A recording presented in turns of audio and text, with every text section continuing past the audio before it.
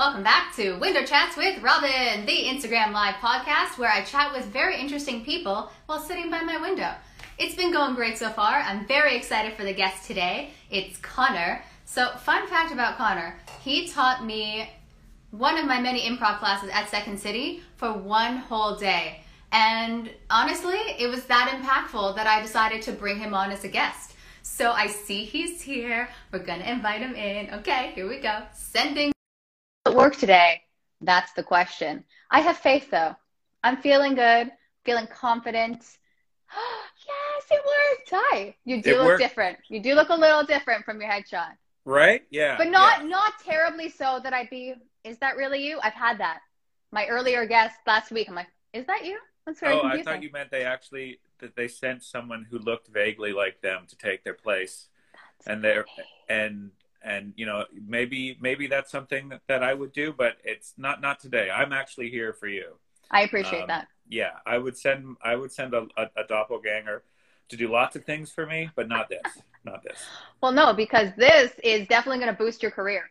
So oh yeah, we're here to market you. I think. Robin, I don't know. Desperate. You say you need it, but the number of people that reached out that were so excited for me to chat with you, I was so impressed. I'm like, how you know a lot of people. How many people, be honest? Was it like one? Okay, it was at least 3 or 4. And that for me is a lot because I don't think anyone looks at my posters at all. I'm always surprised when someone agrees to do this with me. So, well, 3 or 4 people is a lot for me too. That's very touching. Thank you, whoever you are. Probably my family. So thank you so much. It's very nice. It's a little uncomfortable that they got my contact info, but yes, we should. A little weird. Definitely weird. A little weird. Oh, yes. But thanks for agreeing to do this. Are you kidding? I'm happy. This is to be here. This is a lot of fun. I'm bringing my A game.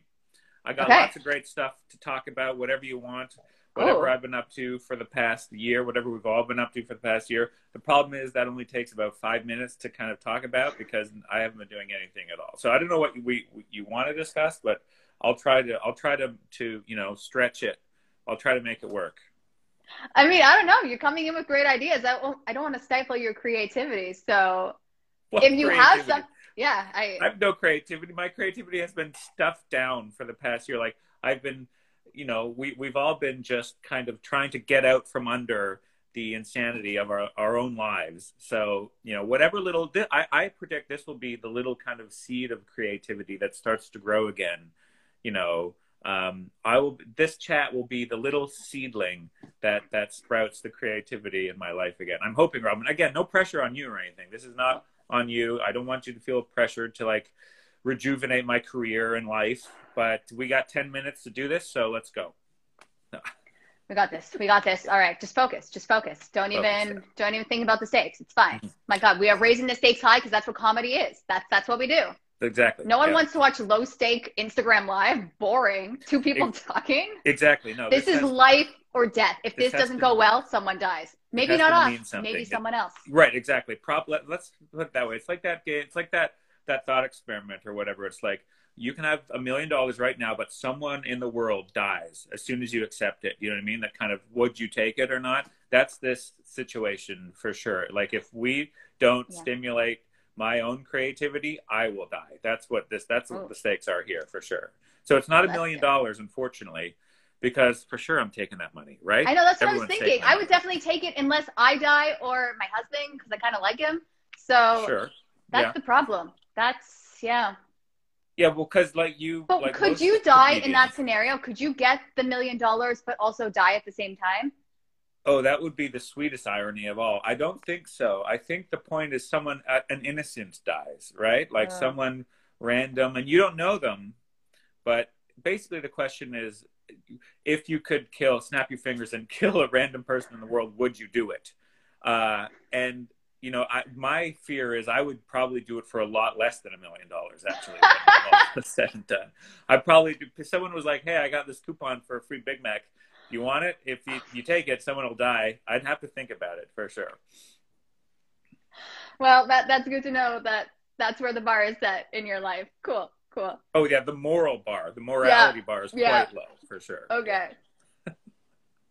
I mean, it almost sometimes has to, I feel like we should preface this as we are comedians making jokes. But again, this could be your actual viewpoint on life. So I don't want to put words in your mouth, but sometimes I feel like I need a disclaimer. I swear I think I'm funny.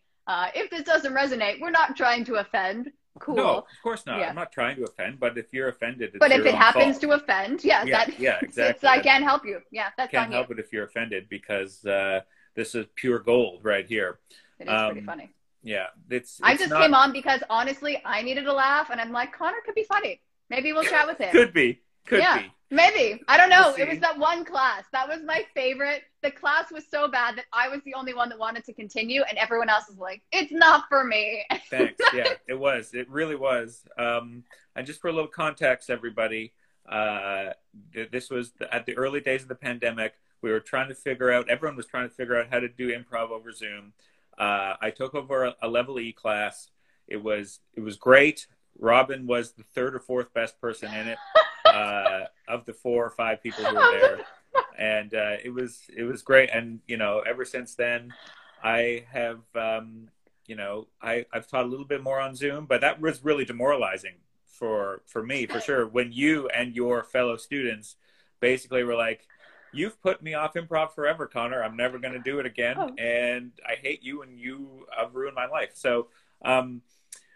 A bit of a claw again. Had to claw back out from that a little bit. Had to climb out of that dark hole, but no, it's great. It's nice that you've kept at it, and you weren't put off by that one class. Again, everyone was trying to figure out Zoom improv at the time. You just really did a bad job at it. Honestly, that was on you. And I figured it out worse than everybody else. Yeah, I think. Okay, so actually, what was really funny, Carrie was one of the people that reached out to me because you were on it, and he liked the poster that you were going to do at Carrie Griffin at Second City. So he was actually I continued doing level E, and he was my level E instructor, and the whole class stayed in it.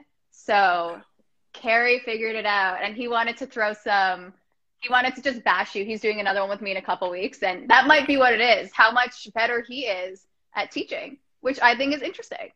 You know what? I'll say this. Carrie is a great teacher. He's been around for a long time, a lot longer than me. He's much older than me. He's much worse looking than me.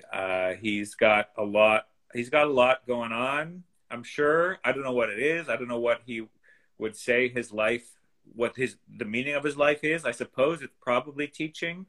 And I guess I just have more going on than him. I guess I just have more reasons to live than Carrie Griffin, I think is what I'm saying here. And he's been an influence on my life for sure.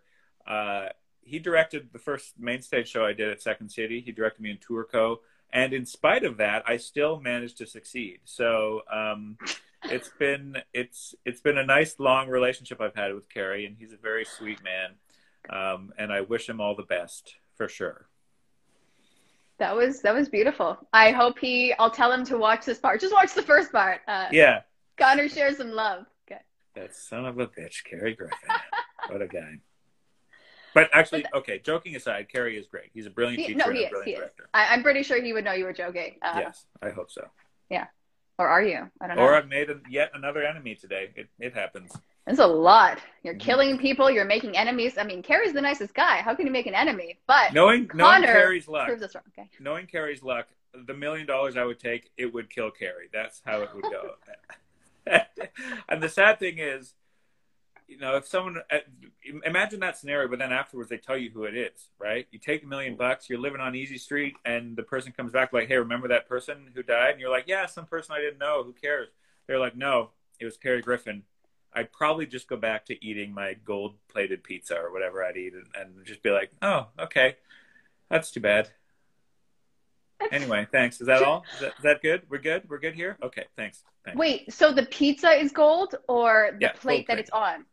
Or is it all gold? Good question. No, the pizza itself has gold flakes in the crust, I think. Oh, okay. Yeah. I'm just imagining that's possible. I don't know if that's a thing, but if I put it on anything. In Vegas, you put on a hot dog. Gold everywhere. I'm saying this as if $1 million is actually a lot of money. I mean, it is a lot of money, but as if I'm picturing myself having accepted this $1 million in like a mansion with like marble statues and stuff, eating this gold-plated pizza. Meanwhile, it's barely a down payment on a house. So it's really not. It's true. The irony, there was that song when I was a kid, If I Had $1 Million. Oh, yeah. And as a child, you can do so much with it. Yeah. But as an adult right now, no one really cares. Not much. Can't even buy a house. Yeah. Not much. No, for sure. Ooh, sorry, Kerry Griffin. Sorry, real. Kerry Griffin had to die so I could barely afford a down payment on a house in Toronto. That's too bad. Maybe Barry, like, make a little tree in his name in the front yard. Sure, yeah, with a little plaque. Yeah, but call it Kerry, but spell it differently so it's only half creepy, right? Yeah. Oh, spell his name wrong as just a final insult, for sure. Yeah, Kerrey or something like that. And people silent Q. Silent Q is key. For sure, yeah. Mm-hmm. According to Grant Todson, you are a legend. That's exciting. Grant. Thanks, Grant. Thanks, buddy. Nice to hear from my fans.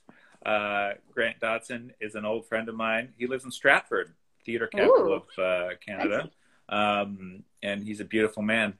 I'm glad you're tuning in, Grant. Shouldn't you be at work or something? I don't know. One of my favorite things is sometimes I interview people and they have students in whatever field, and their students come on, they go, oh, just in class, but also on this live. And I go, awesome. I love that you're supporting your teacher, but I don't know if I would publicly write that. That's just... Kids these days. I don't understand how people do it I'm so glad, like, I got out of school, like I graduated university of 2005, just before smartphones and, tablets and stuff like that. I can't imagine going through any school with all that technology. I feel like mostly maybe this is, shows you where kind of my brain is at these days or how mature I am. But it's more like I feel bad for the teachers, because how do the teachers feel? They're like, everyone's on their phone, because like, going to university or whatever, you got to take notes in class. I was physically writing notes, not anymore. People just taking pictures of the whatnot, of the board or whatever. I would feel teachers, professors, academics, or whatever would be, it's tough out there for them with all the technology. And I can't even imagine, like, if anyone right now is watching and you should be at work or school, shame on you. Okay? Honestly, I appreciate the multitask. I almost respect it to an extent, because I'm a multitasker myself. And honestly, while we're in this live, I'm doing something else too. You don't even know. Just doing like a crossword or whatever. Yeah, just doing a Sudoku, coloring. There's a lot. Right? Yeah, painting. You got the model staring out my window. Just kind of painting them as we go. Yeah. Yeah. I'm actually sketching you. That's oh, nice. Yeah, is that like the kind of gift you give all your guests, like a personalized sketch of them that you do? So I wanted to say that because I was staring the other night. My husband and I decided to do a group activity of coloring a Pokemon book he got me as a joke. So nice. I was going to hold up the terrible looking Pokemon and say it was you, but could have gone either way, depending on the Pokemon. Could have. You could have. I don't know anything about Pokemon whatsoever. You could have held up a Pokemon, even if it vaguely resembled me. You could have said, "This is the best Pokemon ever. It's the most powerful and handsome one," and I'd be like, "Yeah, then that works for sure." Interesting. Mm-hmm. I mean, I get it. It's right there, but I'm going off of because I don't want to leave the viewers questioning. Yeah, this is highly unprofessional. Wow, it's just a lot of curiosity. And the chair swing is the worst part, like the saddest part, where the chair just kind of rotates slowly. It's as if you, Ugh. At least I was wearing pants. There was I hate when people say that, and yet I felt the need to say that. Like, why would you not be wearing pants? I don't understand that. It's just not comfortable. Actually, don't tell me your thoughts on that. I don't want to know. But like, because you're probably not, and I don't want to know. You could anticipate my answer to that. I am also wearing pants right now, very comfortable jeans, and I'm with you for sure. It is a bit odd. I understand certainly the impulse to be at home and you're comfortable, kind of, set up, whatever. As far as the world knows, this is all that exists of you, for sure. I get it. But at some point, it becomes just very sad, for sure. And I bet, I'm willing to admit that certain parts over the course of this pandemic, where I've been on Zooms, and I've been wearing like a nice shirt or whatever, but like I've been wearing my pajama pants or something like that. I confess to that, but I think there does come a point where you gotta find a little self-respect. I'll say this: I bet Kerry Griffin does not wear pants when he does these things. So let's just put it that way. Okay, here's what I love. I don't know if you do this. I'm moving past the Carrie comment because this is entertaining. But when you're filming a self-tape, do you kind of just do your self-tape, but then when they ask for a full slate, put on the professional pants after? Or is that just me? I usually put on the pants ahead of time. Okay. I will admit. Yeah. Well, okay. Then so maybe that's just you, Robin. I know at least 2 other people that do that because we had these discussions. But the other day it was really funny because I was filming whatever and I was changing and my husband's like, oh, okay, full body slate, not just torso up. Got it. Okay. Put on the slate pants. Professional pants. Yeah. Yeah, for sure. Unless it specifies full body slate, I'd never do that anyway. Just like whatever the amount of effort I'm willing to put into these usually pretty minimal. Any casting directors out there, forget I said that. Actually, I put a lot of effort into all my self tapes. I respect your time and I appreciate. This is what happens. But people like you, okay, you're just like, I'm gonna put it out there. Whatever happens, happens, and then you book. And me, that's like, oh my god, I'm trying so hard. I want it. Like I'm just gonna give you the best tape. There was times when I used to work so hard to a point where I honestly felt like what they were asking, it was a mini movie. And then I see how my friends are doing it. I'm like, oh my god, that's so much easier. Why don't I just kind of, so yeah, I've learned how to pretty much just showcase who I am with doing less. So yeah, you got to find the right balance of effort and what your time is actually worth, for sure. Again, I'm not saying you should turn down auditions that require you to make a mini movie, but I am saying you need to find a way that makes the best. I totally do that. I don't turn any audition down. Yeah, I just don't do it as movie quality as it used to be. Well, and the other thing is, but truly, like,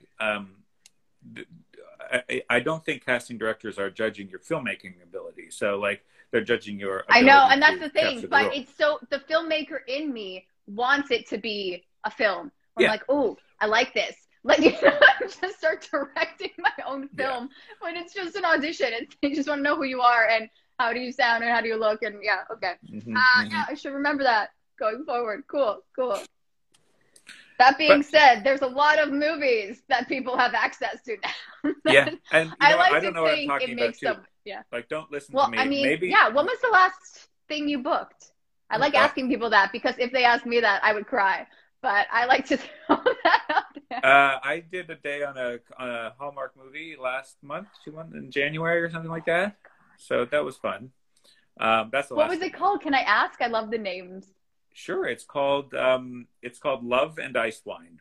At least that was the title they were going with at the time. I don't know if that's what it'll end up as, but Love and Ice Wine was what it was called. So I guess it's about the ice, specifically the ice wine business. I was just on for one scene. I was as a waiter, but it was a lot of fun. Did you deliver said ice wine? No, I wish. I wish. I always want to be, and I haven't had this yet. Even in those little day parts or whatever, it'd be nice to be the person who says the title of the project. That's because you're probably not getting cut at that point. That's the thing, right? It's like, they said the lot. I always wait for that. I'm like, who said it? Who's saying it? Yeah, I do. Yeah. I like to. Well, when you watch enough Hallmark movies, you're like, okay, I gotta make a game out of this. All right, let's look at the extras because some of them are awesome and entertaining, and honestly are in their own world. So I live for the extras. And then who's saying the title movie, and how bad are the leads compatible wise? Sometimes when you watch them have that one little Hallmark kiss at the end, it's kind of brother-sister dynamic, which is so funny. Yeah, I think, as actors in Ontario, in Canada, we appreciate those movies because they shoot a million of them up here, and it's great work.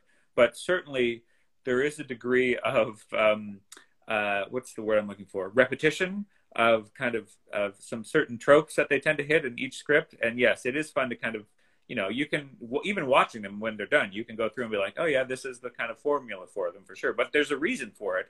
And it's because people love them at Christmas time. Oh my gosh. And maybe they're watching them for the reasons you watch them because, they are often kind of unintentionally funny. But I also think that most of them are pretty self-aware. Most of them know what they're going about for sure. But you know what? Can I say, I do think it is a skill. And there are times when I watch Lee and I'm like, you totally sold this for me to a point where it's like, it's not cheesy. It's just, this is who I am. And this is and I can actually name on one hand. Well, I don't actually remember the actors' names, but I could tell you because they were so good and compelling. And it's so weird because otherwise it gets redundant. But when they stand out to me, I'm like, oh, well done. Yeah. Well done, people. Well, for sure. Those are the pros, like those are the people who, no matter the project, you got to commit to what you've been asked to do. So, what was your waiter line? Did you have one? What was it? What was the conceit? The scene was like, we were looking for, this just happened late at night. It shot late at night. So I vaguely remember the whole experience. You were hopped up on the ice wine. Like, no one knows what they look like. It was, that was it. It was, we were looking for, a food critic, trying to pick out a critic who had come to the restaurant. So the chef is like, who is it? And I'm like, I don't know. No one knows what this mysterious person looks like. That was kind of the line. That was the vibe. As we're talking, I remember you told me you were in this one, and I remember watching it. Yes. So there we go. What I should have said was, who's the food critic? I should have said, I don't know, but I hope they fall in love and ice wine. Kind of sneak in. I should have tried to sneak in the title, right? Because that's what I'm saying. You got to be the person who says the title. Otherwise, you risk, these small parts, there's a chance you'll get cut. But if you say the title, even no matter how awkward, right? Imagine if I was playing like a surgeon or something. That was one line. I'd be like, scalpel, please. Love and ice wine, please. And they'd be like, cut, Connor, you can't. No, let's take it back. You don't just say the scalpel part, please. Got it. Sorry. So scalpel. Yeah. Hey, anyone have any good love or ice wine this weekend? Cut. Sorry. Again, there's no reason to say that. No, Connor, it has to be subtle. You have to go, okay, scalpel, please. All right. Oh, man, this patient's had a lot of ice wine. You just got to throw it in, right? Versus you can't force it. And then kind of glance to camera awkwardly, for sure. Yeah. Blow it. Break the fourth wall. Yeah, exactly. Terrible. Oh, anyway, that was the last thing I shot. It was about a month ago or so, and so that'll be out this Christmas. And here's the thing: I don't think it was specifically a Christmas film. I think it was just a Hallmark film that happens to be about ice wine. I could be wrong, because I was not sent the whole script. Or maybe I was, but I didn't read the whole script. I read my own. Oh my God, Connor, can you imagine saying, as the waiter, the day player, I need the whole script so I can get fully into character. I need the context of the whole film, please. Otherwise, I can't prepare properly. No, so I don't know. I look for it in the winter, but maybe not Christmas. I don't know. That's the mystery of it. That'll be the fun part for anyone watching who wants to find this film this year. You're just going to have to watch Hallmark every day from about October till March. Wait, are you going to watch Hallmark every day for October to March? No, because they'll tell me when it's on. But you're not going to tell us. You're going to say, we have to watch them all? You got to work for it, for sure. Oh, that's a lot of effort. Okay. Yeah. I don't know, man. Maybe get a lead role and then I'll look. But right now, I'm like, fair. Entirely fair. That will never happen. So enjoy waiting for that. Excuse me. I see that this look like, I see a little like kind of lumberjack. Yeah. I'll never find love. I don't know. Love is garbage. My business is in trouble. If only some uptight girl could come in and show me the values of the city, and then we could work together and I would like her. Wow. That's, you know what? Now you've really pumped my tires there. I appreciate that, Robin. Thank you so much. So a sad sack lumberjack is what I could play, is what you're saying. You say that looking at me now kind of in this small frame. You have to understand that I could never play a lumberjack because I have zero upper body strength, and they would have to bring in like it's fake Hallmark axes that were lumberjack. made of plastic. They'd have to bring in those fake foam axes for me to hold, and I'd have to look like that, and people would be like, "Those are obviously foam," and like I'd just like be flinging them up in the air and looking real cool, but I could not play lumberjack because I am a weak, sad little person. No, you're not hearing. This is what happens, okay? The axe is in the wood, and you hold on to said axe, and then, oh, hello, girl. I'm clearly busy chopping my wood. Yeah. Let me have some of my ale. Yeah. Oh, for sure. Oh, am I a Viking too? I guess I'm just a Viking as well. Pass me that ale. Pass the grog for sure. Okay, it's in the rough stages. All right, we haven't fully. Yeah, we're just hashing out the idea. Oh, apparently, Volsky, you could also be a great wrestler, the Sad Sack Lumberjack. Interesting. Yeah, but a wrestler that no, you were a wrestler, a famous wrestler, and now you gave up on the biz, and you're wondering. Right. What do you do with your life? And this girl comes in, she wants to train little kids how to wrestle and defend themselves because they're getting bullied at school. And then, I don't know, I guess I could help, whatever. Roll up my sleeves. Robin, I think you missed the part where I said I have zero upper body strength. Wrestlers but you don't have to do anything. They never bigger. Do anything. They don't actually get physical ever. There's no way. You would look at this, people would look at me and immediately be like, I can't possibly believe this person was a wrestler because he literally looks like a stiff breeze would break his shoulder. Like, that's how much muscle he has in his upper body. Like, he is a sad, weak little person. But that's the lovability of Hallmark. My brother suggested the name for the movie should be Down for the Count. I like that.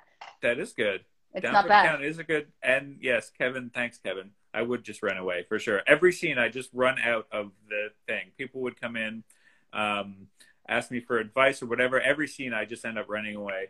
They could just use the same shot of me, kind of. They just take one wide shot of me running off into the distance, kind of back, maybe into the woods. Maybe we're back on the lumberjack thing now. I don't know. But they just, every time it just cuts, it doesn't matter where it is. This scene is in a school, cuts to me running away into the woods. The scene takes place in a restaurant, doesn't matter, cuts to me running off screen and then into the woods.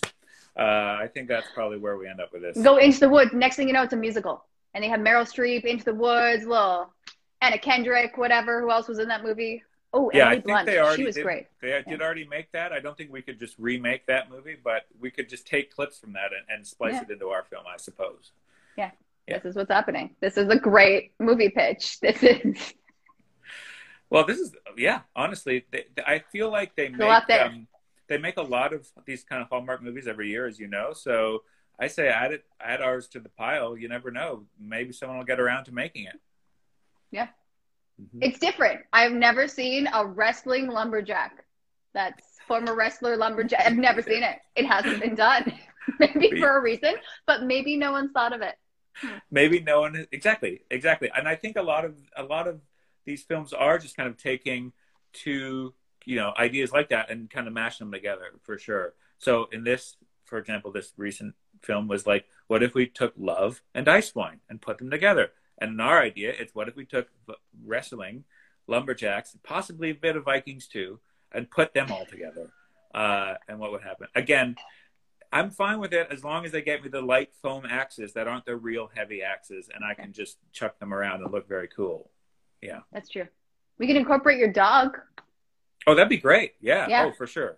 Hallmark loves a dog. Yes, he would steal hearts. He'd steal the show for sure. I don't think he would be very obedient. You'd have to be very patient. Need a lot of takes with him for sure. He'd need a lot of takes, but he'd do his best for sure. Would you ever put your dog on camera? Would you ever audition your dog kind of thing? You know when they have those pet casting calls? Have you ever submitted your dog? I've never had him actually submitted, but I've used him in self-tapes or whatever. Both Ashley and I have for sure used him to, again, up the cute factor. And just like we were saying earlier, like they're not judging you on your filmmaking, but your acting talent. Again, I don't think they're judging us on the cuteness of the dog, but couldn't hurt. Couldn't hurt. If the role requires a dog or a pet to be held, or even if it's a completely pointless prop, it's good to have in there for sure. You never know. I picture you auditioning for some kind of Avenger type serious role, and then trying to save the planet with a dog. Just holding him. Like unnecessary. Kind of putting his face towards the camera to be as cute as possible. Yeah, definitely. For sure. I just saved him. It's not in the script, but it should be. Yeah. And he's like scratching at me. He's like, he loves it. He's appreciative. He likes it. Yeah. That was good. It was good. Okay. He might show up. I don't know where he is. He's around. I think he's downstairs. He spends most of his days just kind of snoozing. Well, on honestly, chairs and stuff, look, I understand. It's a union dog. I'm not paying those kind of credits. I can't. I don't have the union money. Okay, Fair. It's a lot. Yeah, no. Although I say that, are you part of the union too? Yes. Okay. Sorry. Well, thank you for your getting the bill. You'll be getting an invoice. Well, yeah, that makes sense. I get it. That was bound to happen. Well, someone asked me that the other day. I'm like, oh, I don't know. I just assume it's promotion, so you can do this stuff. Oh yes, no, that's fine. It really is. This is not. I'm getting an actor credit for doing this. So. Do you? Oh yeah, for sure. Yeah, definitely. You should well. Can you imagine how cool that would be? Just I started a podcast because I want to be part of the union. So you host your own show. You host your own show. I don't see why that wouldn't count. I don't know the ins and outs of union membership rules, but I say hosting your own podcast or interview show on Instagram Live for sure should get you at least an apprentice credit. I don't know. I appreciate that. And actually, I call it a podcast. You call it an interview show. I have no idea what to call it, but podcast sounded so hipster that I just started calling it that a couple shows in. It just seemed like, oh yeah, I have a podcast because why not? But it's a step higher than a podcast because it's like a video podcast, right? True. Do you record this too and put it up on like iTunes? Oh, yeah. Oh, you're going to be everywhere. You're going to be on YouTube, on Spotify, Apple Podcasts, Google Podcasts. Huge day. And staying on IGTV for the people that can't catch it now. You can watch it anytime. Replay. Winter Chats with Robin. Wow. Okay. Well, in that case, actually, I feel like I should send you an invoice. Probably, I'll have my agent get in touch, and that's a lot. That's a lot of use of my face. It is. So yeah. I mean, but you don't really look like you're. I mean, actually, you look similar. I was nervous when people say I don't look like my headshot anymore, and you're one of the few people who have told me that. I still know who you are. But when people don't warn me, and I'm like, oh, who are you? Hello. Fair. Yeah. No, I get that. And those are relatively new headshots from just before the pandemic, and since then, no, I mean, I would get a haircut if I could. Where am I going to go? You can't go get a haircut. So, and I'm not going to let my wife anywhere near me with scissors or clippers. I get that. Because that's asking for. I don't want. I think that's just question. Look, my husband. I've never seen him with this much of a fro. But honestly, I don't think the marriage is worth the haircut. I don't think so. It is a risk for sure. It's again. It goes back to it's like the $1 million get thing. It's like, you can get a haircut, but it might end your marriage. Those are the two. Those are the options. It's like, I mean, it's like I have a permanent reader, but he has a lot of hair. So what's worth the Exactly. You got to again. It's a matter of choosing your priorities and placing value on the things that really matter to you. To me, I don't mind having long hair and keeping the kind of home relatively strife-free. So that's the choice I've made. That's fair. I think that's an intelligent choice. I respect that. Mm-hmm. Yeah. I like your blue background, by the way. Is that painted or is that a backdrop? Oh, it is a backdrop that I have taped on. If you can see, I've nailed and taped into the wall. So it's really fun when I get the request for a full body slate, because then the illusion is ruined. Yeah. It's just I didn't get a wide enough sheet, because how much wall am I supposed to have downtown? I hear you. But yes, sure. This is the color. That's nice. Do you ever put in key and stuff behind you? Like afterwards, like with the blue screen, do you put in like, oh, I could be in a tropical setting or whatever? Do you ever that was the old film quality self-tapes that no one was appreciating. So honestly, I did that once as a joke, and that was kind of a competition versus an actual self-tape. But no, I have yet to do that for a self-tape. But here's the problem. I own so much blue to a point where I'm struggling like this. I found this shirt the other day, and if this was an in-person audition, I couldn't wear it. Oh, also, according to Stepher Stretch, it is nice to see you, C-Dog. Very nice. Thank you, Steph. Nice to read your voice. I know, it's odd. I know, I want to say hi to everyone, but and then there's also a delay in the response on Instagram Live. Oh. That's like weird. Okay, tricky. But maybe look at you. All these wonderful people are. I don't know how many people you can we have right now. I assume thousands. Don't tell me how many people are watching. I'm going to assume thousands Oh my God, millions. Millions. That's great. Awesome. So Yeah. I'm glad for sure. Steph, it's we should hang out soon, Steph. Let's make it happen. Once the lockdown lifts, I'll come visit. We'll come hang out in Kitchen. He might do an IG Live with you too. Pretty popular. Yeah, maybe. This is the only way to communicate. But see, I like to, here's the thing. Here's what I put on my guests. I realized I had another story and then I got off track. I'll get back to it. But here's what I put on my guests is I think our stories are going to be so interesting that I want to record them and share them with the world. Yeah. But I also think I would watch this. And I was watching so many interviews because I find people so fascinating. And there's always those stories that no one really says in an interview. And you're like, we should talk about the randomness, right? Those random stories that you're like, yeah, you taught someone for one class and it was so bad that they shut down that class. Interesting. Let's talk. That's, yeah. Oh, the stories that humiliate me are the best ones for They're sure. Great. That's what we should be talking about. More of that. No, but you're right. And that's what a good interviewer does, Robin, right? I'm sure you have done many of these, and I'm no doubt every time you draw out the best and most insightful and vulnerable moments from your guests. That's what I'm, that's why. Thank you for being vulnerable and for sharing your fears of being a lead in a Hallmark movie. I didn't. I couldn't cut it. I couldn't hack it. Ooh. But I think, you know what? Here's what's going to happen. You're going to age. Okay? It happens. Okay. Inevitably, we get older. And you're going to be that kind of lovable kook in that older, when they hit an age and you're like, who do we cast to be an older Hallmark lovable couple? You're like, little crazy Connor. Yep. I'll be the grandpa. I am the grandpa. Yeah. Or I would happily play, it's not a Hallmark movie, but like the Home Alone. I'd love to be the old scary guy in Home Alone. Like that's the best part of that movie. Well, you can't because he had a shovel and that's upper body strength. Oh my God, you're right. You can't invoke that fear. Bring in the foam shovel. This guy can't physically lift the shovel. Everyone else is fine. Everyone else is lifting it. They're like, what is with this guy? He can't lift it? I'm like, bring me the foam shovel, please. Yeah, you're absolutely right. But at that point, you'll be so established, they'll do anything, right? And be like, oh, for sure. Of course. Foam shovel? Yeah. Yes. Would you like us to? Bring in the foam shovel, yeah. Yes, red M&Ms and foam shovel, of course. Mm-hmm. Yeah, in my rider, it'll be, I refuse to lift anything over 2 pounds. Anything other than that needs to be foam, please. If it's going to weigh more than that. The physio in me is genuinely concerned for your health.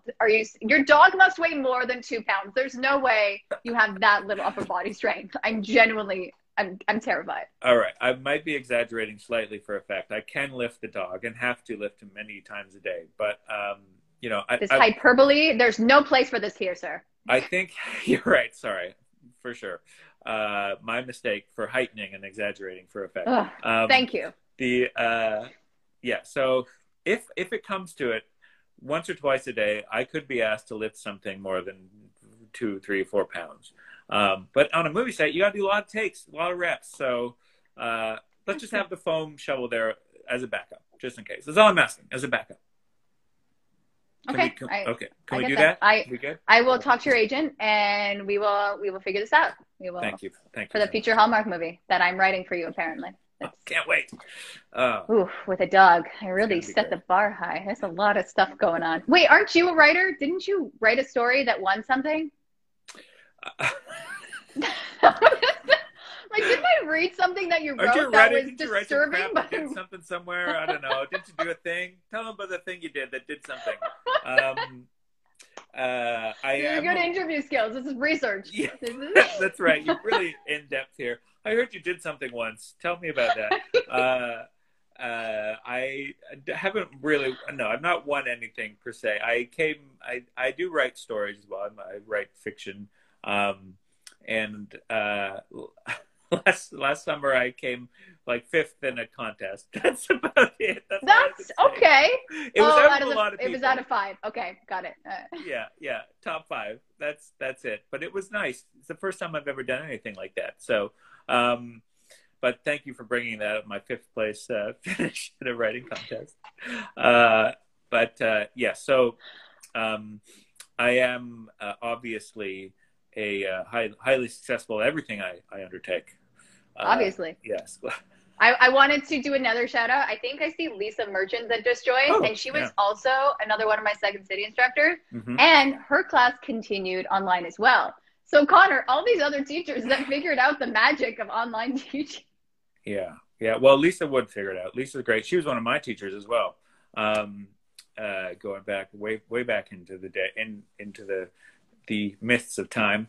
And Lisa, I would never say anything bad about Lisa. Carey Griffin, yes, I'd say lots of bad things about him, but Lisa's great. So yes, she of course would figure out how to teach improv over Zoom online, and no one would leave her class. No, again, unlike, as you keep bringing up, unlike the class that we had briefly.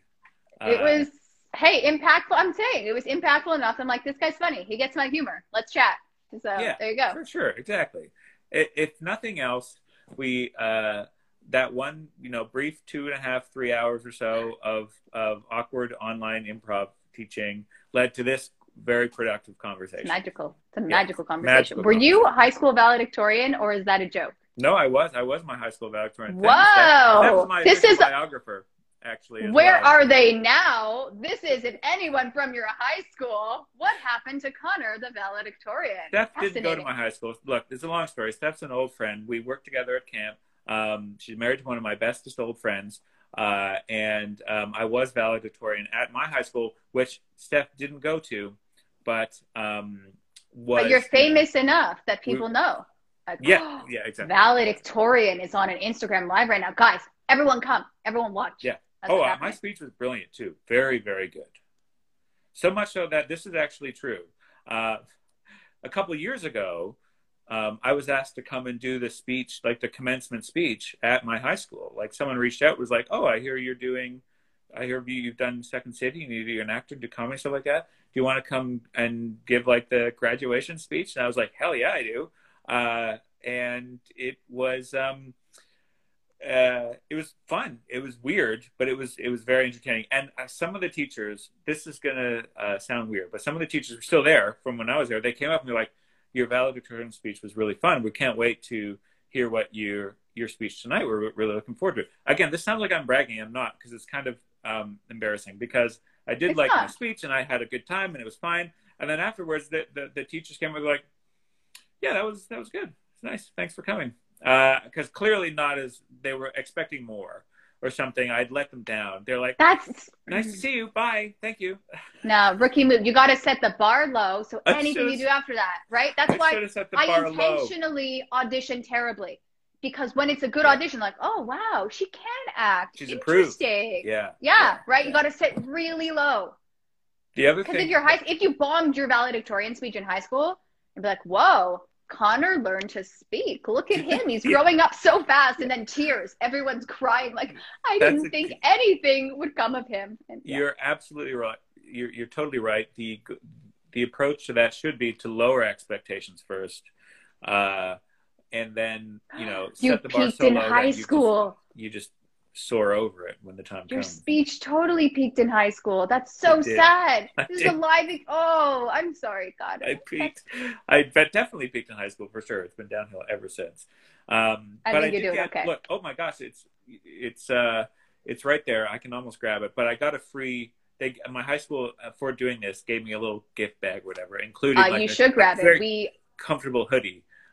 Here, I'll grab it. Hold on one sec. It's right here. Yeah. We do a lot of here. Remember the pictures I grabbed that I never shared? Yeah. Here we go. Look at this. This is a nice sweater I got from my high school. Oh, come here. Okay, come on. There we go. Look at that. Yeah. Oh. John Diefenbaker Secondary School. And senior school is what it's called now. It's called secondary school when I was there. We're called the Trojans. Can you see that? It's backwards, isn't it? Is it backwards? It is, but I did see the Trojan Get the mirror out. Get your mirrors out, everybody, and hold it in front and reflect it back so you can see it, you can read it. But so I got a free sweater out of it. So it wasn't a total loss, Robin. It was a nice purple. Day. Thank you. Yes, purple and white. Plus, anything with a Trojan on it is comedy gold, right? I mean, yeah. Oh, for sure. Immaturity. And that school is gone now. A little more history for you. I think it's been knocked over and a new one has been built. So it doesn't even exist anymore. That happened to mine too. I feel ya. It's so weird when everything from your childhood is demolished and you go, "But I used to do stuff there." Oh well. Although mine was kind of decrepit to begin with, so it's probably for the better. Ours was pretty old. Yes, I mean one of those classic kind of old small town high schools that probably had all sorts of asbestos and mold and that stuff in the walls. So it was definitely high time for it to go, for sure. But I was glad to go back and see it one more time and, you know, cement my legacy as a mediocre speaker, for sure. But I love how you're saying that, because you know, when you try your best, but you know when it didn't resonate with people the way you wanted it to. And it's that awkward, they come up to you because they feel they have to, you know, like, good job, but you know it's not a good job, and you know they didn't like it, and you just, that feeling is so, that's the descriptor is, Yeah. It was fun. It was a lovely time. I had a good. The other thing that was very funny was that happened was the teacher who reached out to me was one of these teachers that I got along really well with and was kind of friendly with afterwards a little bit. So she was like, "Tell me what you've been up to." It's been like, gosh, it's been almost 20 years. It'd been like 16, 17 years. So I wrote her this kind of email back saying, "Oh, I did this and I did this and I did this. Like, this is what my life has been." And then, like, on the day, they basically used that email word for word as like my bio or my intro at the speech. The guy who introduced me was like, "So Connor did this," and I was like, "Oh my God, I didn't. No, don't tell them everything. Don't tell them all that. They don't need to know about these things." Oh, that's so sad. At least you can go back to the Second City building, which is demolished. Oh God, yeah, you're right, Pat. It's yep, that boy. Nothing lasts, right? Nothing. Did you do a farewell to the Second City? Did you go in, get your free stuff? Okay. No, I didn't. Either. Okay. I don't remember the last time I was in that building would have been just kind of for the holiday show, the last holiday show that I directed with the tour co. And but I would, if I had known it was my last time there, obviously I would have stolen something for sure. Obviously, but did not get a chance to go see it. But that's okay. I'm not actually too. I know obviously I have wonderful memories from there, and I cherish all my time there. But I don't feel terribly, you know, I'm not the type that gets super nostalgic about stuff like that. So that's fine. You know, I got lots of stuff to remember my time at Second City for sure. So that's okay. I'm all right with that. Well, I remember the people in my conservatory class were getting mugs and random water bottles. And I thought it just seemed like way too far away for me to go and get a water bottle. So I was okay. Yeah, that's fair. That's fair. And it was also, they were only going in one or two at a time, at least for the people in my class. I'm like, oh, but I don't know. But I'm glad they got what they wanted to out of it. But yeah, I mean, they'll build it again and the community will come. You know, if you build it, they will come. New so memories. It'll be the same thing. Yeah. A new place for memories, and yes, a new generation of comedians and people to go and make their own, make their own memories there. Did you ever teach? There was one classroom I was in. It wasn't by a window, and there was very little ventilation, and I can't remember the number. Have you ever taught in that really small, awkward, no ventilation class? Yes, I think so. I think that was maybe Studio 4. I don't know. The old training center. Did you ever take classes at the old training center before they moved above? I was only at the Mercer Street one. Okay, nice. Well, yeah, this is before my time. Okay. Nice. That's okay. You know what? I always, and there's nothing wrong with those studios. They were great. Yes, some of them were extra hot, and some of them were extra cold. It's hot. I like to move when I improv. I'm like, oh, the schwitz is real. I got very Yiddish.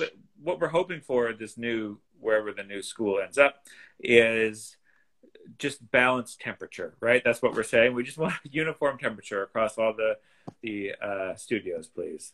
For the students' sake, yes, because you don't want to get too sweaty. You don't want to be freezing cold. You want a nice, improvisers were very particular. We need it to be like 19 degrees. Exactly. No more, no less. Is that too much? You're very serious. Is it actually 19? Is that the optimal improvising temperature? That was very convincing.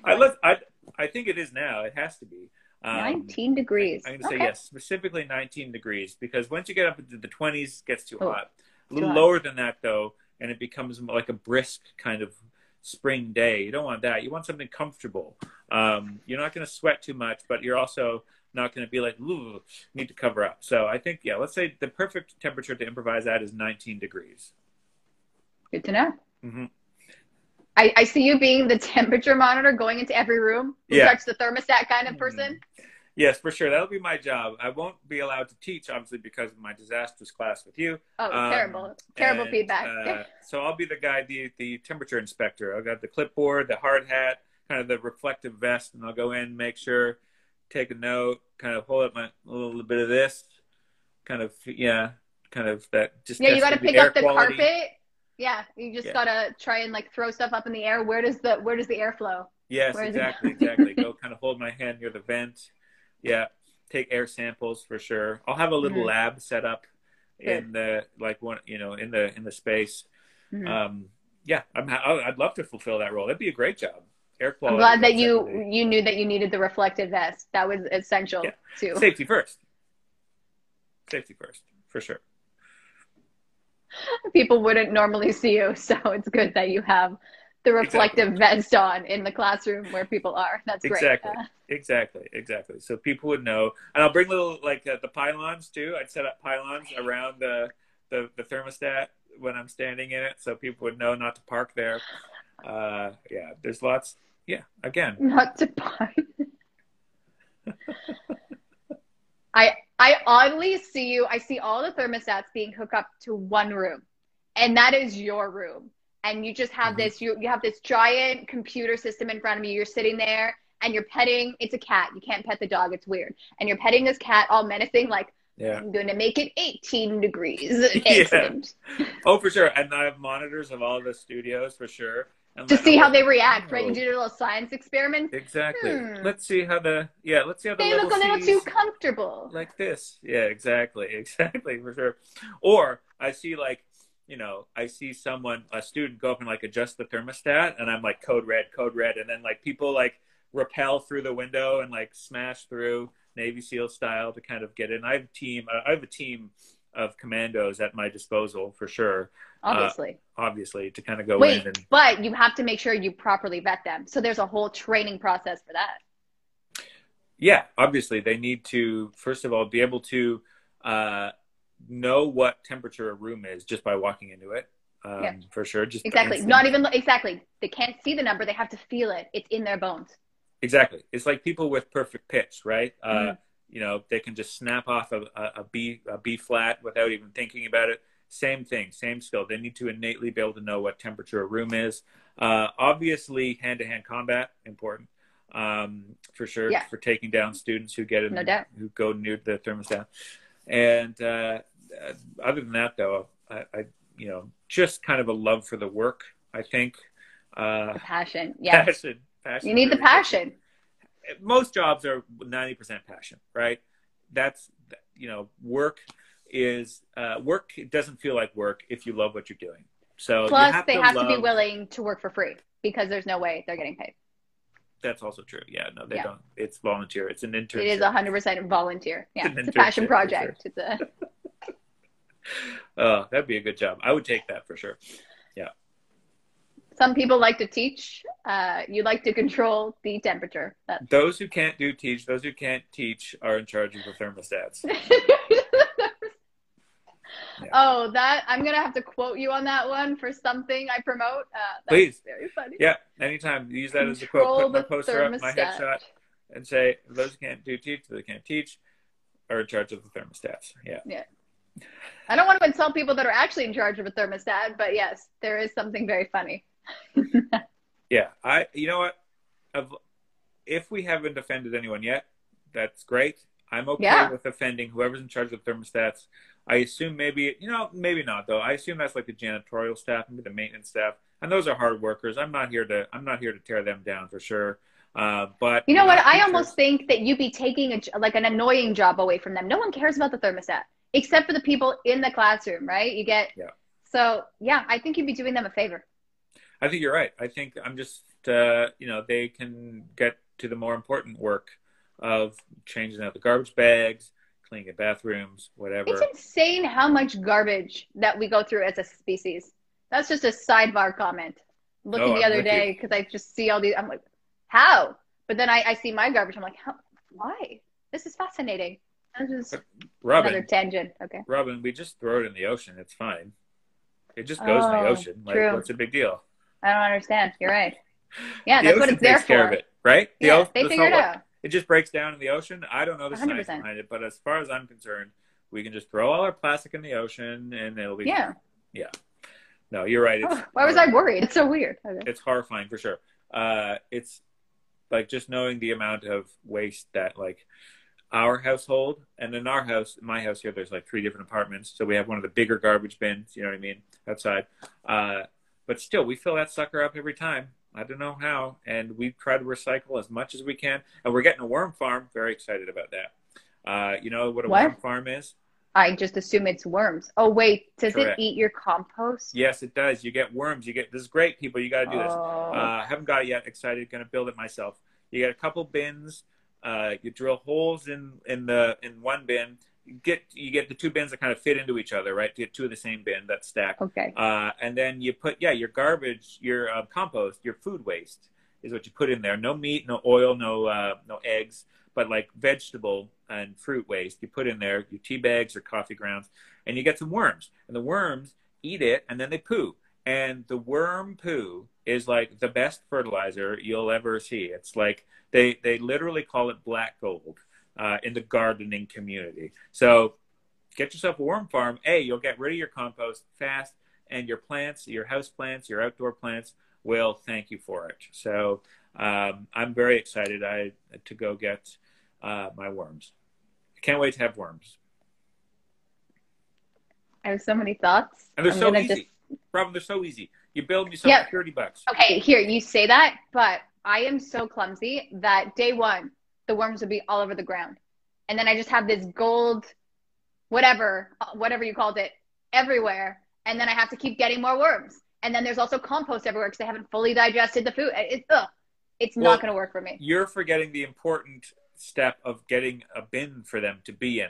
I think you missed that. I will still, somehow it will end up on the ground. I guarantee. I don't know how. That is a skill in and of itself, but you were very passionate, so I don't want to discourage this project. I actually think it really is a decent idea. Just to me, I have a couple questions. So you put the compost in, and then you cover it so you can't smell it, and the worms digest accordingly, or what's the smell situation? I think the idea is you cover the bin. Obviously, you put holes in the lid, but the worms like it dark, right? So you put them in the bin. You put newspaper in it to give them like the sensation of earth. You shred it. You wet it down. I think if you left it in the middle of your living room floor, you might smell it. But like tuck it away under your sink, or even keep it out in the summer. You keep it out in the shed or the garage, or maybe on your balcony if you're in a condo or whatever. I have none of those things. Thank you for pointing that out. That's a different discussion about the housing situation in our city. But there may be a smell. You may end up with a smell, but it would not be bad. It's not a lot, right? They don't produce like Wait, how many worms do you need? 7? You get like a pound. You get like a pound of worms, and a pound of worms can go through like a pound of food in a couple days. They go. And then so that is their life. The worms. Yeah. Their life is to just keep eating your stuff, excreting accordingly. What do you think worms do in nature, Robert? What do you think they're up to down there? I have not. I apologize to the worm community. I have given it very little thought, except the other day, I saw a bird eating a worm, physically pulling it from the ground. Cool. It was terrifying. That bird was aggressive, but it was also a robin bird. So I'm kind of like, way to go, fellow robin. It was an odd sense of pride, but confusion. It was weird. I don't think the worms are suffering in their worm farm. In fact, I think they're loving it. Like every couple days, every day, some faceless god drops in a pound of food for them to eat. Of course, you're a faceless god. What else would you be? Yeah, obviously. So I'm a benevolent god to them. I put their food in the thing. They go eat it, and like a day later, another pound of food shows up. It's like they're living the best life. All they're doing now is eating poop. Ooh. What if the worms have an eating disorder? Backfires. I mean, there's only so much I can do to take care of these worms. So, like, hopefully one of them is a therapist or has some insight into worm mental health and can get them, can convene some sort of therapy session for them. But honestly, if they're not eating, if they're not eating what I'm putting down there, it's probably my fault. I'm putting on the wrong food. It's up to me to find the right food. So, but okay. I would hope that I would hope that the worms would just appreciate what's been given them and just go to town. I mean, I hope so too. Do they eat the apple core, the seeds? I think they eat, yeah. I don't know. I think they eat whatever they want. I don't know I don't know how much they fully consume. I think they just eat it all. It just sounds like you haven't fully researched this because you're not answering all my questions. The one thing, as per usual, I am disappointed and I'm just unimpressed. Unbelievable. You know what? Get Kerry Griffin in here. He'll tell you all about worms, I'm sure. You can ask him all about worms. I'm okay to never have a worm discussion on my Instagram Live again. I'm very okay with that. This has been, you were saying it, you were excited, and then I kept asking questions. That's on me. But I'm intrigued and grossed out at the same time. It's a very weird feeling I have right now. What's great too is you collect the worm like poo, which is good. We're still talking about worms. Great. Yeah, but also, this is great. Keep drinking while I say this. You collect their pee as well, because it drains. The reason you have two is you drill holes in one and put a brick in the other one, so it sits up, this high out of the one container sits up out of the other, so it drains through. And in the bottom container collects the liquid that they give off, which itself is also not just the physical kind of dark, deep kind of black fertilizer, but their pee as well is very good for, you kind of spritz that onto your plants or whatever. It's very good fertilizer. So just douse all your plants in worm, pee, and poo, and life is good. I'm telling you. And you mock now, but no, I'm not. I'm smiling because I'm rewriting your Hallmark movie to be a worm farmer.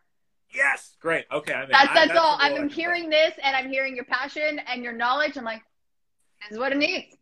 We're going to have an environmentally friendly Connor. Find someone that hates the environment, and they're going to somehow make it work. That's what it needed. Ooh, nice. That's why we kept having the discussions. We figured it out. That was helpful. Yeah. You know what's so funny?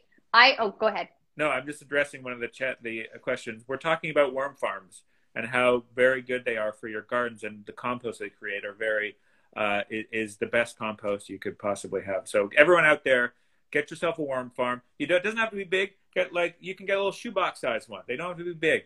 And put a few worms in there. You'll thank me. Your garden will thank me for sure.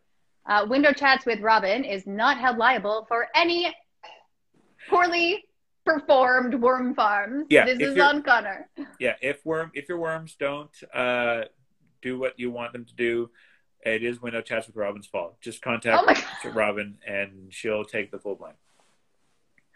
All right. Well, that was great. Thank you. You know what's amazing? I brought you on because I legitimately was fascinated by your bio, and I don't even know what we started talking about. I don't even know how we got here. But it's been over an hour, and I did want to talk about your Second City experience. Sure. In a positive way, if that's okay. I just don't know what your day is. Okay. I did want to talk about why you bring value to the world, other than your worm compost compassion and your valedictorian days. But let's move on from there. But I was intrigued because so many people, you've directed so many shows at Second City. At least it sounded to me like more than one, so that's a lot. Well, at Second City, I wrote and performed in 3 main stage shows, and then after that, I directed the touring company for a little bit. So wait, why did you switch from performing to directing? Well, that's kind of the route you often go there. So you kind of come up as a performer, and then once not everybody goes on to direct. A lot of people, it's not for everyone, but I was always interested in that. So after I finished my time as a performer there, I taught for a little while at the school, and eventually, when the touring company was looking for a new director, I expressed interest and was chosen to do that. So it was great, and getting to work, I was fortunate to work with a bunch of great casts and great people. Had a wonderful time. And the fun thing about the touring company is the show is turning over constantly. And it's, with the main stage show, the director comes in, you put the show together, and then the show runs, and their job is done. With the touring company, the directing job is never really finished. You're always looking for new scenes for them to do. You're always honing the scenes that you have. and putting the new show, kind of upcoming show together. So once you finish the holiday show, you're on to working on the Valentine's Day show. And once the Valentine's Day show is over, you start working on the spring, summer show. It's great. So it was a really wonderful experience. Learned a lot, worked with a lot of great people, for sure. That was a very professional response. I don't know why I wasn't expecting that. I'm like, wait. Were you expecting me to be like, I just went in and brought worms and blah, blah, blah? I don't know what I was expecting. I'm like, oh, yes. I'm very serious all the time. Come on. I care about my craft. So, yes, it's all about the craft. Of course, of course. Actual question, because I'm always curious about this, yep. As opposed to my other ones that weren't actual questions. Mm-hmm. But I like to call myself out on weird things that I say. But how was the audition process to get onto main stage? The Second City audition process is not easy. It's an improv audition, obviously. So do you remember your specific what you did? 100%. 100% okay. I do. I auditioned 3 times before I got anywhere at Second City. And 3 times the charm. 3rd time was the charm. And I think, I don't know, I would be curious to know, you can ask other alums this, however many times they audition, but I think that's about average. I know, actually, my wife actually auditioned once before she got hired to do stuff, so she's better than me, obviously. So you audition, and then it's a group audition with a bunch of other people. And it's tough because, first of all, as improvisers, we're always taught, of course, that we're the best improvisers make other people look good. So on the audition, you want to make yourself look good by making others look good, but you also want to make sure you're showing them what you can do and your strengths. So you have to balance that. And it does kind of, it doesn't make or break on who you're paired up with or who you're improvising with, because I've sat in on, auditions and kind of watched auditions, and, you can tell when someone has been held back by their scene partner or deserves another chance, that sort of thing, to be seen. So it's hard and it's stressful, and you get one shot basically to come in and do this. And then there's a round of callbacks, and the callbacks are even kind of more strenuous because you do some more improv, but you're also asked to very quickly prepare a scene, an archive scene. You're kind of given a script and you work on it. You're not expected to be off book or anything like that, but you work on the scene and then you put it up in the audition over the course of 45 minutes or whatever. So it's not easy at all. It's a fairly intensive process, but it's great and rewarding and fun. And I remember the scene that I did in my callback was, what's it called? Oh no, I forget the actual title. It's with Lauren Ash and Anand. It's with, maybe if Jan is still there. Jan, do you remember the title of this scene? With Anand plays the doctor and Lauren is the patient coming in to get pills. It might be called Pills or Doctor, or I forget. Anyway, it's a great scene. Basically about medicine, and she doesn't want to take modern medicine, and he makes fun of her for being a hippie and that sort of thing. So it's a classic archive scene with Lauren Ash and Anand Rajram, and it went well. My scene partner and I knocked it out of the park, except now I can't remember who my scene partner was, and that's bad, but that's okay. No, I'm smiling too, because as you're saying that's what the archive sketch was, mm-hmm. or scene was, I'm fairly certain I wrote something like that in con. I thought, I love how the ideas are always there and everyone has that. Dr. Pills. Oh, it's called Dr. Pills. That's funny. Oh, that is a funny name. Look, like the one thing you learn at Second City is, and in sketch writing is, to a degree, there are no new ideas, or at least there are ideas that we return to. There are setups and tropes and relationships and scenarios we return to, and it's just a matter of finding your unique take on that. So even if a scene resonates with you, and that's a note we get all the time at Second City writing these shows, is like, is this a little too much like this scene? Maybe. On one hand, who cares? Because often the case is like, that scene was 10 years ago. Who cares? Like, no one. It's fine. Do the scene. But also it's just a matter of finding your own POV on it, your own kind of tilt to the idea, and then you're off and running. So don't worry, Robin. Pursue that idea. Pursue it. Okay, I was like, oh no, I stole an idea, but no, I think it probably it was probably better. It was probably better. That's what happened. Oh, yes, for sure. Yeah. There was a worm in it, so yeah. Oh, then I like it better already. Yeah, it was edible worms instead of pills. That's how you. Great, it's great actually stuff. The worms degrade all the garbage in your body, and already, it's sure. the new nice. green tea caffeine pill. Yeah, your body is where the worm lives. Genius. God, I hate this sketch already. I'm gonna stop with that one. This is why pitching a sketch is a nightmare to me, because in my head I'm like, I just write it. Like I have to write it out and see it. So how do you pitch something? Have you mastered the art of the pitch? It's tricky. I don't know if I've mastered it, but you have to be able to distill your idea down into a sentence or two that gets the basically the platform and the tilt into the world.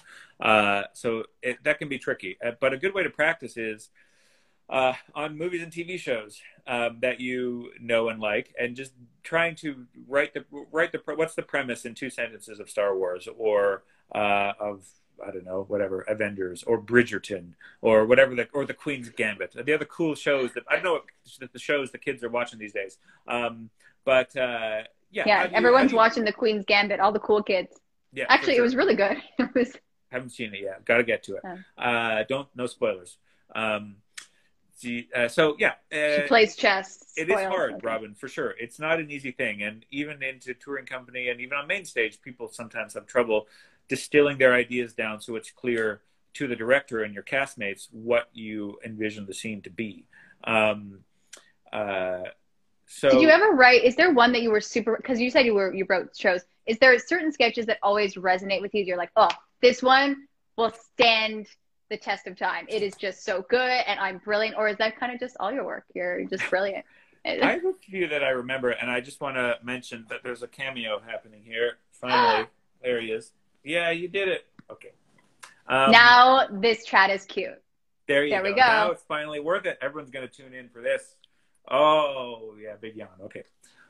So I have a few of my favorites that I did. I think maybe the sketch that I am most proud of, or one of them anyway, was a sketch called Etobicoke in my second show that was about Rob Ford, without ever mentioning Rob Ford, which was a fun scene that I did with my castmate Craig Brown.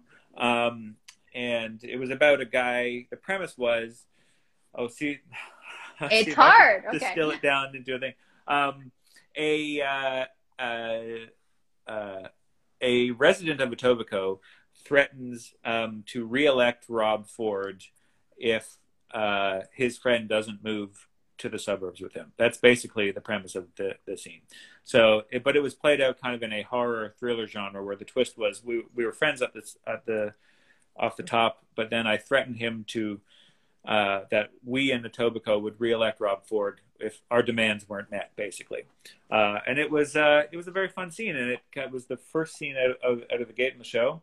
It got our satire out of the way early, and it was a very fun scene. It was a fun scene too because it was very of the moment. So it's a scene that hasn't really, lived on much in touring company or in other places because, Rob Ford isn't mayor anymore and he's actually dead. You might be able to adapt it for Doug Ford, I suppose, but the idea that it was kind of very of the moment was appealing too, and kind of could only exist at that point in time. Also opening the show, that's a lot of pressure. That opening, I either like the show or hate it after I watched that first one. I'd be like... Can be. Yeah, and I actually remember being uncertain. Our director, Chris Earle, was really convinced it was a great way to open the show. And I was like, maybe we should drop down a slot or two just because we're hitting them pretty hard with kind of a high, it's not super high concept, but it was a bit of a, you have to pay attention to the scene to kind of get what's going on. Because again, it's about Rob Ford without ever mentioning him. But he was right. And the opening the show, you want to get some smarts in early in a Second City show, because that gives you a license later in the show to be as dumb as you want. If you show them that you're smart and can do satire and be fun and be insightful, that gives you license later to basically, I'm serious, you can get away with more if you show them early that you're smart. I swear we're smart, but here are the other. Well, it's like, here, we've shown you the smart stuff. We've shown you our satire chops, and now here's a scene about some silliness for sure. It's funny because I think this chat started in reverse. Here's all the silly, but definitely. Now let's get 100% it did. Maybe I should have opened with the smarts. You're absolutely right. Good discussion. If I was making the running order of this interview, I would flip it for sure. I would start with the Second City chats and then move on to Worm Farms and Lumberjack Hallmark movies. Obviously, end off with the lumber. No. Now the Worm Farm Hallmark lead with a heart. Yes, it all comes together for sure. That would be the callback. That'd be the final scene where all the scenes kind of come together. Yeah, definitely. Yeah. But can I ask, when you did the touring company? Oh, maybe this is the arm. Okay. I wear this shirt. This is an overshare. There's holes in the sleeves, but I audition with it because no one knows that. And I was raising my arm, and I thought, is this the arm with the hole? I don't know. Didn't see any holes. No. But okay, then maybe it's the other side. Yeah, cool. Well, you know my secret. This is it's okay. No one watches this stuff. But I when you're touring, from a person that likes to know where they're staying on a daily basis, like how does the accommodation work? I like your question about the touring company. It's not like, what's that process like? What's it like, working in the archives? It's like, what are the hotels like? Yes. These are the important questions, okay? The touring life is great. The touring life is brilliant.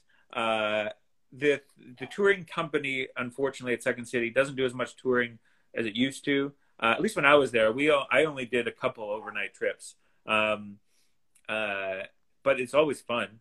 You get put up in hotels. They're nice. They're not. All right, now I'll consider auditioning. Thank you. Yes, it's worth it for sure. No, they put you up in decent places, and they're just party times for sure. You go and you hang out with your cast after the show, and it's great. And actually, when I was directing there, after I'd long left the touring company, because I performed the touring company before Main Stage, they started doing more tours. So I think the touring company is picking up again as far as touring goes. At least it had when it was a thing that was and will be again after this pandemic is over. So that's exciting. So I was happy for them to get to kind of go and see some more of the country that I got to see. I think when I was in touring company, we stayed over once in Ottawa and once in Windsor. So both ends of the province. And in Elliott Lake. We went up to Elliott Lake. That was also very fun. So I actually don't know where that is. Again, that's north. That's north. So we did the triangle. So those trips are always fun and worth it. You go blow off some steam and hang out with each other and do dumb bits, and it's great. Well, it's just funny at the end because you finish the show and then you get together as a group, and it's so funny because in my mind it's like maybe I should rest and keep all my jokes for the next show. But if anything, I think the comedy is so much better after the show and the things that you would come up with. So that's just nonstop, right? It's writing. Whenever I direct or coach a troupe, I always encourage them to hang out. Go to the bar, have wings, have some drinks, hang out with your castmates, because that's okay. You're saying have wings and have drinks. Yeah. What about the people that are vegan, and what about the people that don't drink? That is rude and inconsiderate, and I'm offended for those people. Thank you. Finally, I've offended you. It's about time. Obviously, I would never coach a vegan or someone who didn't drink, so that's not applied to me.